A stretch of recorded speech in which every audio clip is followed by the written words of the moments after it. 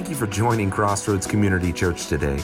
We're so excited about what God's doing in the lives of the people of our church and the lives of those who are listening online. If you have any questions or want more information about our church, visit our website at www.crossroadscco.com or follow us on Facebook, Twitter, and Instagram. Now let's jump into the Word with this week's message. Well, we all need mercy. It's about a month ago, I was getting ready for work, and this happens fairly often. It was another one of those mornings, and I call upon Brenda, my wife's assistant. I said, honey, I need your help. I said, I need to take off, but I've got an important phone call, and I cannot find my phone. And so we're frantically looking all over the house for my phone. She's looking in the strategic nooks and crannies where I might typically leave it but forget to look for it. You know, kind of that stuff our wives help us find when it's really in plain sight. And so we're looking. I said, Brenda, I got about 3 minutes. We've really got to find this. I've got this important phone call that I need to make. And as we're looking, I kind of feel along my hip pocket. And there's my phone right on my hip pocket. And I said, oh, Brenda, I found the phone. I found it. She says, where did you find it? And at that point, I pray, oh, Lord, help her to have mercy today. We all need mercy.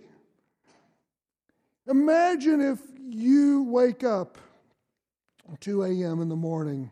It's on Wednesday, Thursday. You're thinking about last week's message. The fourth rung in the Beatitudes of a blessed life, to hunger and thirst for righteousness. And you're thinking about that. I know you think about my messages throughout the week. I know you're a faithful church.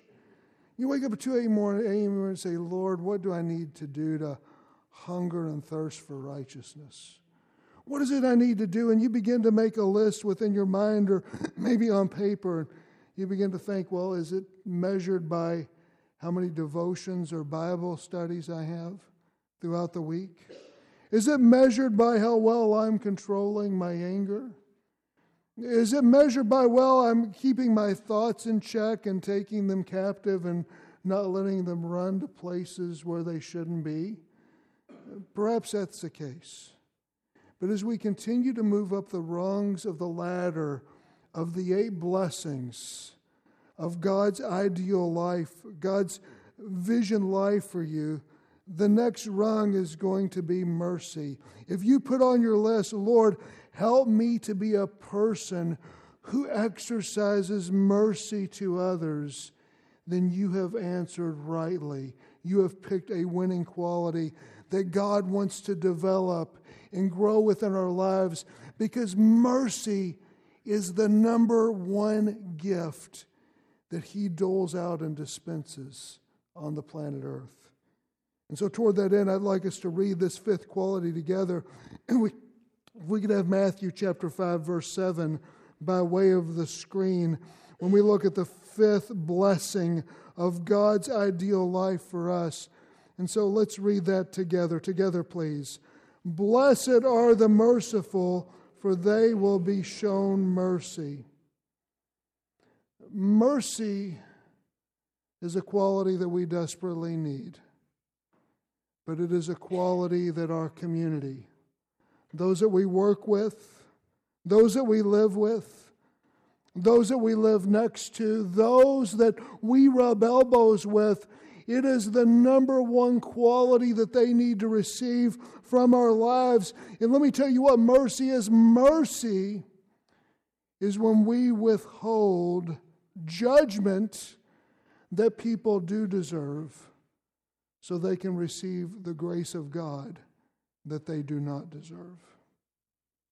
Mercy is when we withhold the judgment that people do deserve, in order that we can open up an environment and the doors for them to receive the grace of God that they don't deserve.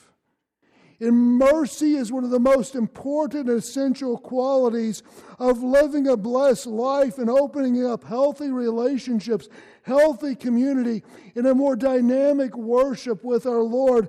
It is through mercy that we have the glue that holds our marriages together. It is through mercy that we have the reasonable expectations and we pace our relationships through our sins and our faults with our friends in the body of Christ so that we can grow up rather than sinking down. And it is through mercy that when we go into the harvest field and we pass on an obedient relationship with Christ to our community, that when people see mercy in our actions and in our attitude, they are most seeing the face of Jesus Christ. So what I want to do is talk about what this mercy is and how it is that we practice it. So if you have your Bibles, Matthew 5, verse 7. If you don't have your Bibles, we'll have scriptures by way of the screen. So let's talk about mercy. What is it? When you look at Jesus, you go through the Gospels, you get to know Him. His face was the face of mercy. As He interacted with people, as He was rubbing elbows, as He was loving the outcast, the sick, the broken, the sinners, those that others had pushed out, Jesus brought in because of His mercy. And one of my favorite stories is from Luke chapter 7. It's the story of the sinful woman. Jesus is invited by this guy. He's a Pharisee. He's a prominent religious leader, a man of high respect, of high importance within his community. And he invites Jesus to come in and have a dinner. Jesus is this up-and-coming rabbi, and so he wants to kind of fill out who this guy really is. And he's protecting his town. He's protecting his territory. He's protecting his turf. He's wanting to measure the Savior to make sure that he doesn't interfere with the religious order and the system that this guy Simon and others like him are protecting. And it says that Jesus is reclining at the table and they're going to have dinner together. And all of a sudden something very strange happens, which was not uncommon. When you hung out with Jesus. This woman comes in. The Bible says that she was a sinful woman. She had a bad reputation. It doesn't say exactly how, but the implication seems to be is that she was a prostitute. She sold herself for sex. And it says that she went into this house of this dignified meeting, and she went right at Jesus' feet, and she began weeping upon His feet with her tears, and she began wiping His feet with her hair, and worshiping and loving Jesus. And the crowd's looking at that and thinking, what in the world's going on? And Simon, the religious leader, the outstanding man of the community, thinks this to himself, and Jesus knows his thoughts through a word of knowledge. Simon thinks if this Jesus were really a prophet, he would know who is touching him.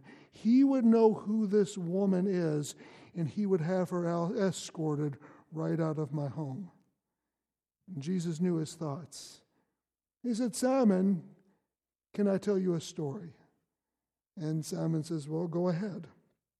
It says there was a money lender, and two men owed him. One man owed him 50 days' worth of wages, and another man owed him 100 days' worth of wages. Neither of them could pay the money lender back, and so the money lender forgave both of them. Who do you suppose loved the money lender the more? Simon says, I suppose the one who was forgiven more. And Jesus says, I came into your house, and you didn't wash my feet, but she has washed my feet with her tears. I came into your house, and you really didn't even greet me or show much hospitality, but this woman has loved me and worshiped me. I came into your house, and you treated me as just anybody, but this woman came in, and she has worshiped me. And then Jesus says, the person who has been forgiven much loves much. And he looked at this woman and he says, go, your sins are forgiven. That's a picture of mercy. You see, mercy is when Jesus withheld judgment that she deserved. She was a sinner. She was a prostitute. She had lived a life of evil. She had a bad reputation. And Jesus had every right to condemn her, but He did not. And He showed her mercy and withheld a judgment that she did deserve so that He could give her a grace she did not deserve. He said to her, "Go, your sins are forgiven. You are restored in the relationship with God." And folks, when it comes to Jesus, He is much more into a mercy for the messy than He is into a religion for the righteous. In fact, I don't think He's into a religion for the righteous at all. I'll take that back. Jesus withheld judgment that she did deserve to give her a grace that she did not deserve. Now, let me give you 3 critical definitions, and if you're in note-writing mood, you can put these down because it's vital to understand the nature of mercy in light of 3 terms: justice, mercy, and grace, and we'll have those by way of the screen. First of all, let's define justice. Justice is when you get what you deserve. Justice is when you get what you deserve. With mercy, you don't get what you deserve. And with grace, you get what you don't deserve. How many are you confused right now? We're going to kind of break this down. Let's think about these definitions, and let me kind of put this in a way that I think we all can understand. Imagine you're driving down the road, and then all of a sudden, this car comes up behind you, and it's got this blue flashing light. And it comes up beside you, so close to you in such a way that you know you need to pull over. And when you start to pull over, you see that blue flashing light. What's the first thing you do? What's the first thing you look at? You look at your speedometer. That's right. And you see, you weren't thinking, and you're going 15 miles an hour over the speed limit. That police officer can do some different things. He can go up to you and you roll down your window and he can give you a ticket. You violated the law. You went 15 miles an hour over the speed limit. You get the ticket. You need to pay the fine.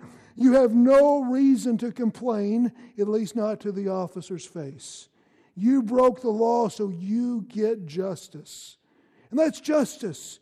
We get what we deserve. But let's say the officer had another reaction. He comes up, you roll down the window, and he gives you a warning. Fortunately, this was the last thing I received the last time I was pulled over. And he says to you, "All right, here's a warning. Don't do it again.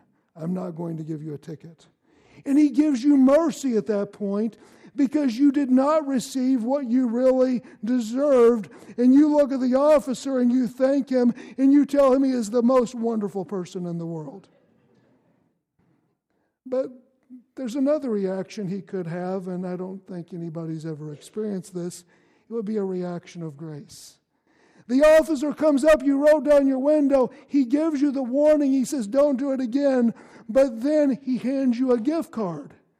And it's a gift card for Tim Hortons so that you can drink coffee and eat donuts with other police officers when they are sitting there.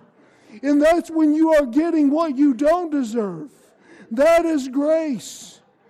And so mercy is when God withholds the judgment we do deserve so that it opens up grace to get what we don't deserve. Isn't that cool? Mercy opens up the way to grace. When the prodigal son returned to the father, it was mercy that allowed the father to receive his son back. But it was his grace that made the father throw a feast. When the good Samaritan had bandaged up the guy's wounds, that was mercy. But when he drove him to the hotel and gave the guy a credit card and says, "Take care of whatever his needs are," that was grace. When Jesus was on the cross and the thief who was there beside him was talking to Jesus. It was mercy that allowed Jesus to have his heart open to this man who was a thief and probably a murderer. But it was grace that escorted this man into heaven.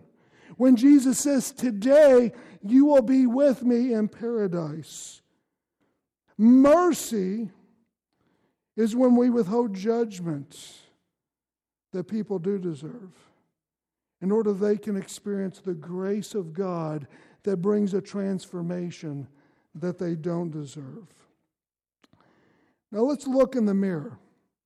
What about yourself? When we talk about mercy, it's wonderful to sing about, isn't it? I'm so glad to receive it, aren't you? But giving it to others, that's a whole nother ballgame, isn't it? Think about people within your life. Think about some people that lately have really bugged you. Think about some people that have really ticked you off. Maybe it's somebody you've trusted, and then you found out they've been speaking to you behind your back. How do you give them mercy? Maybe it's somebody that you've loved and you've served and you've sacrificed for, and you've been over backwards for them. And then when you saw them the next time face to face, they didn't even hardly pay attention to you. They ignored you. Far from saying thank you, they really gave you the cold shoulder. How do you exercise mercy there? Maybe it's with somebody who has been inconsistent in their promises. Maybe it is somebody who's been inconsiderate. Maybe it is somebody who's been religious and judgmental, and it's driving you nuts. How do you exercise mercy in those situations? I know one thing that you do in those situations is you hold back expressing your anger. You hold back escalating a conflict. You hold back criticizing them to others and bringing them down. You don't allow offenses to continue to build up. And you seek to do whatever you can to restore, to heal whatever's fracturing in the relationship. But you also have motivation for mercy, because it leads us to the second clause within the blessing. And notice this: you exercise mercy to others because you desperately need it. Look again at Matthew 5:7, if we could put it by way of the screen. Jesus says, here's the motivation. We have Matthew chapter 5, verse 7 up on the screen.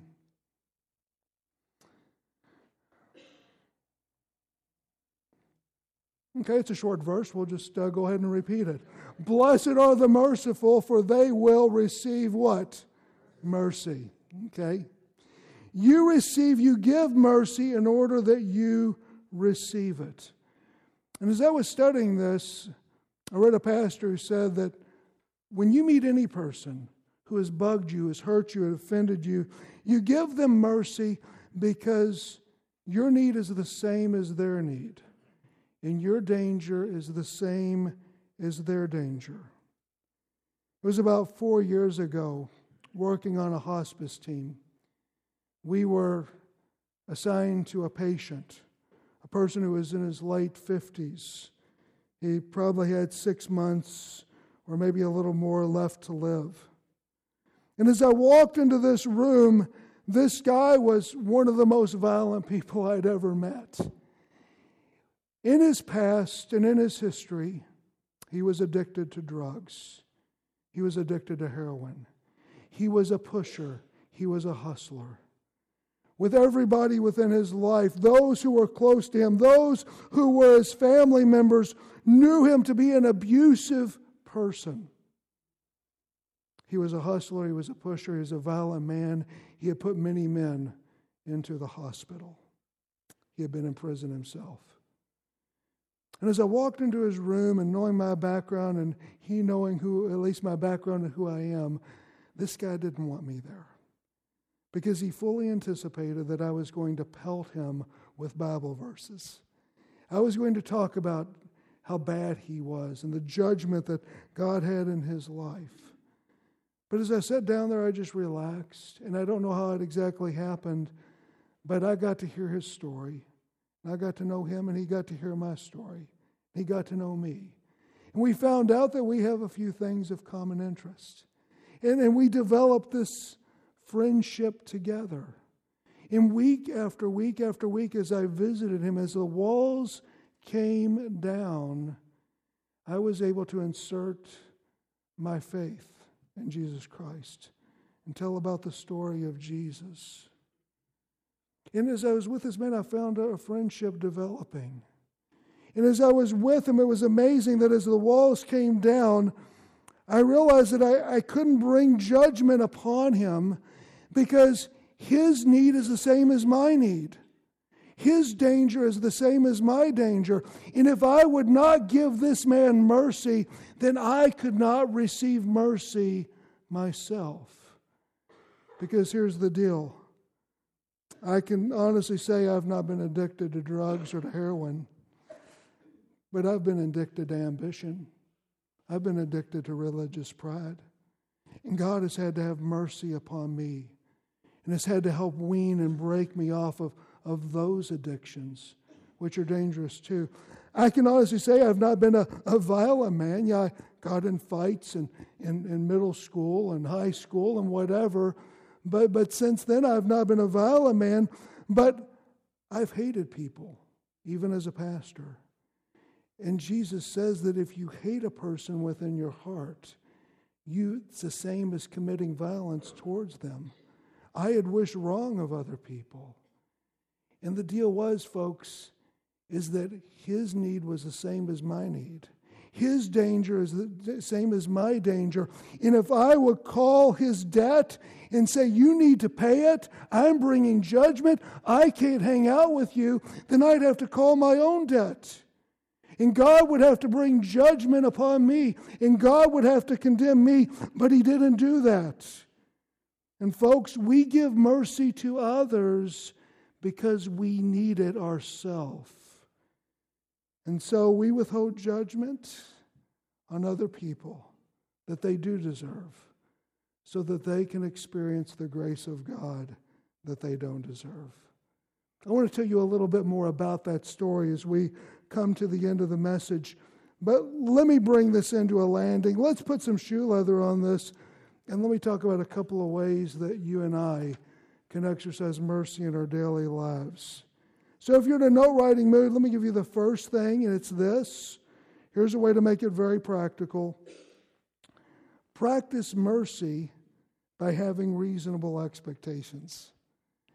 Practice mercy by having reasonable expectations. Look by way of the screen, Ephesians chapter 4, verse 2. Paul writes, he says, always be humble and gentle, be patient with each other, making allowance for each other's faults because of your love. How many of you see that clause? Making allowance for each other's faults. That is mercy. And that is mercy which is practiced through reasonable expectations that we have on others. And I want to say this morning, let's talk about this in relation to marriage. If you have a strong, if you have a thriving, if you have a growing marriage, guess what? You have a PhD in Ephesians 4:2. If your marriage is doing well, it is because you have learned to make allowance for each other's faults, and you have learned to practice mercy in your relationships. And let me talk to the guys a little bit. And guys, when you married your wife, you need to realize you married a sinner. When you married your wife, you married a sinner. Now, gals, I want to talk to you a little bit. When you married your husband, you married an even bigger sinner. All right? Somebody even bigger. And here's the problem, and here's the challenge with marriage. You get two perfect, imperfect, sinful people together. How in the world do you make a marriage grow and be strong and be unified with people who have this gravitational pull towards self-centeredness and imperfection? And the reason you do that is because you exercise mercy and you make allowance for each other's imperfections. You set reasonable expectations. And you pace the relationship. So what that means is that when your spouse squeezes the toothpaste from the middle of the tube rather than the end of it, you don't go ballistic. When the toilet paper is put on backwards rather than in the forward, you don't make it a point of accusation and argument. When you're doing the dishes and they're just about done and your spouse comes to you with that final plate or bowl or cup and puts it into the water, at that point in your frustration, you don't splash water at them, okay? You learn to exercise mercy and you make allowance for each other's faults. Marriage relationships die. Not typically, though sometimes it does happen, but not typically because one catastrophic big event that explodes or destroys the relationship.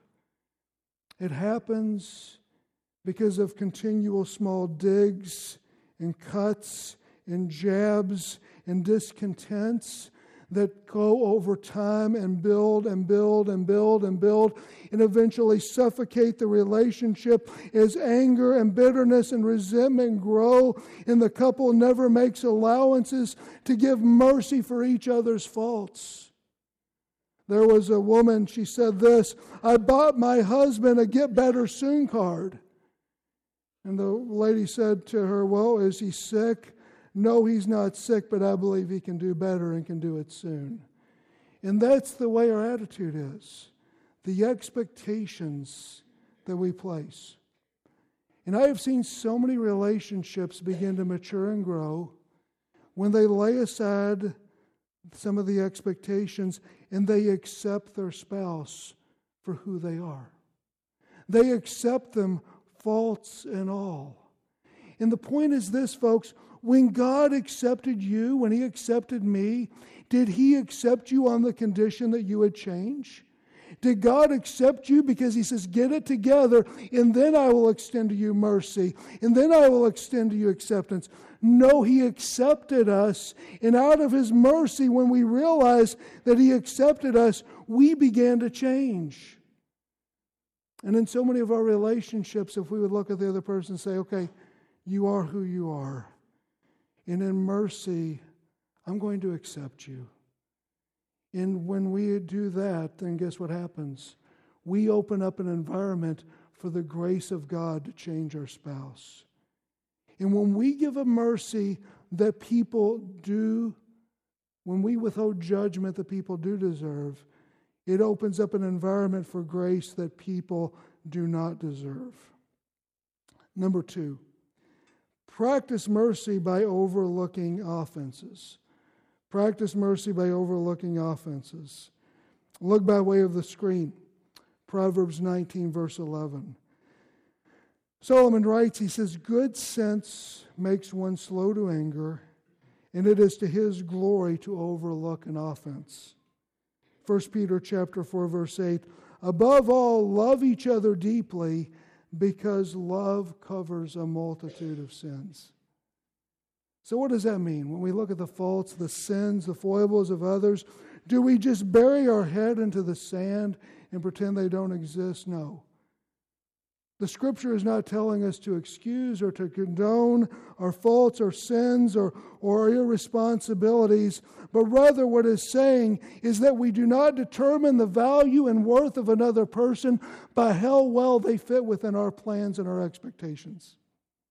We determine the value and worth of another person by the journey of grace that God has us all mutually upon. And we make allowances because we all need grace, we all have faults, and therefore we give room and space for others to grow as they're in the journey of learning to follow Jesus. Imagine you're walking along, and this is highly unlikely or maybe impossible, but think about this for the sake of analogy.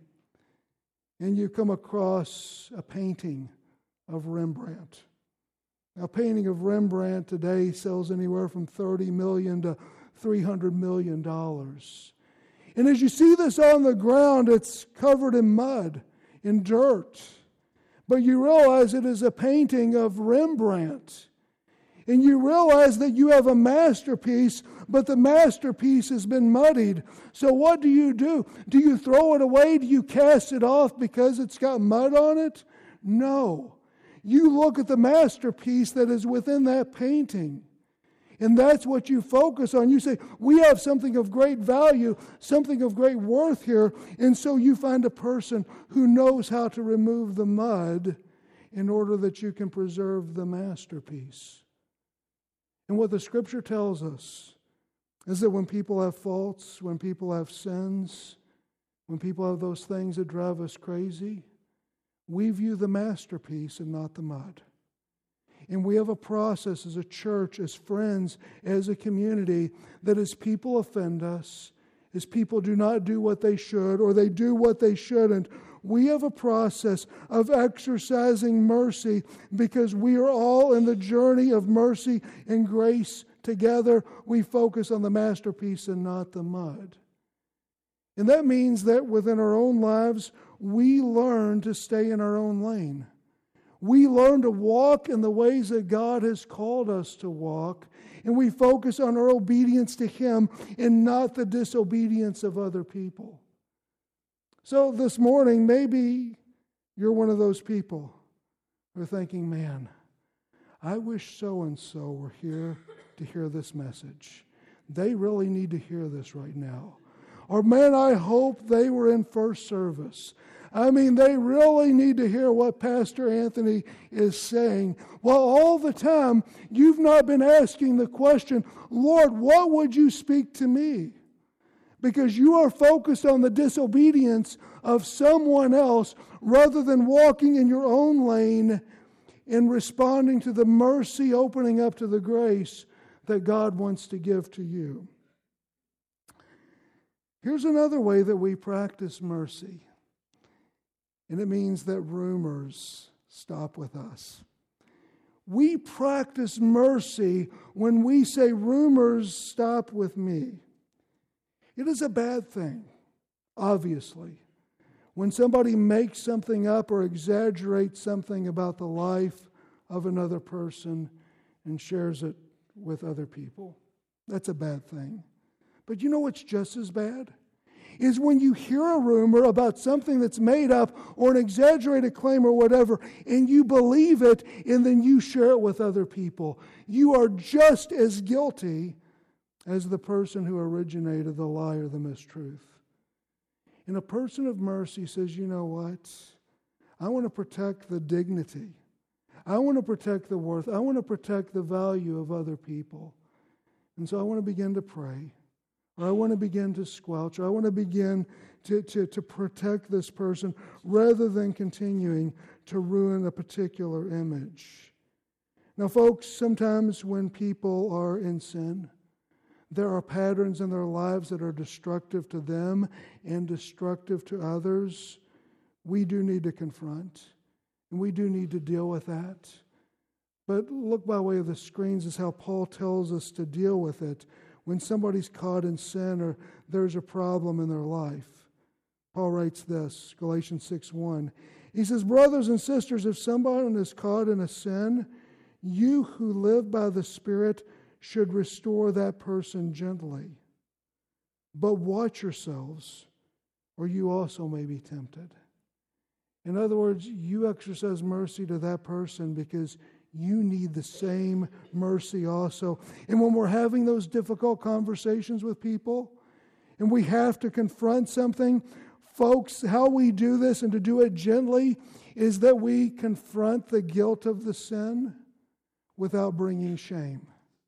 We confront the guilt of what is wrong without bringing shame. And the difference is guilt says I've done something wrong. Shame says I am something wrong. And when people fall forward on their face, we are there to pick them up and say, you're still moving forward in the grace and mercy of God.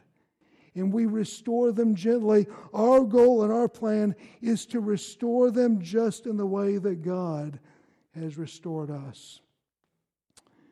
Well, let me bring this around. That one person I talked about who was on our hospice services as I got to know him, and I was able to share about Jesus, and on one particular moment I was able to share the gospel, that we have a God who went to the cross, he died for our sins, and he gives an open invitation to anyone who would come to him and just simply ask for forgiveness. And he will offer mercy, and he will bring about grace that brings a transforming life.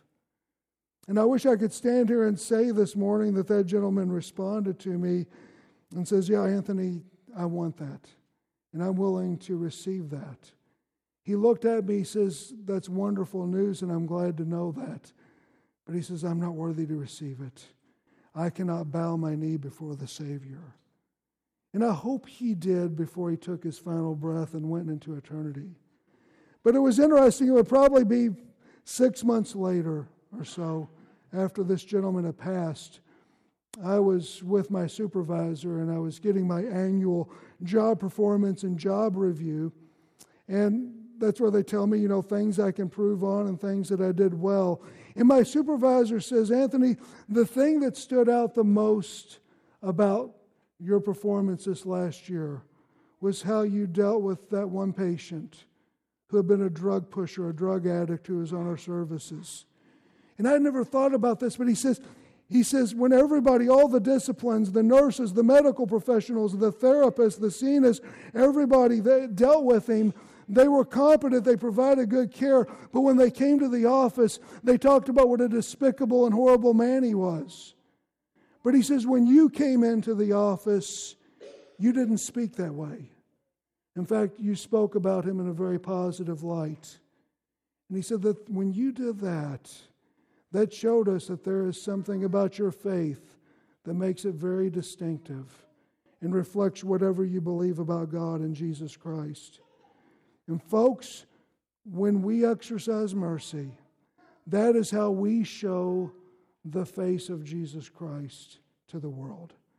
Well, I want to invite the prayer team to come forward and the worship team to come up. And I want to ask you to stand as we look at a final scripture, Romans chapter 3, verses 22 to 24. And as I read this scripture, I would like us together to read verse 24 together. Romans chapter 3.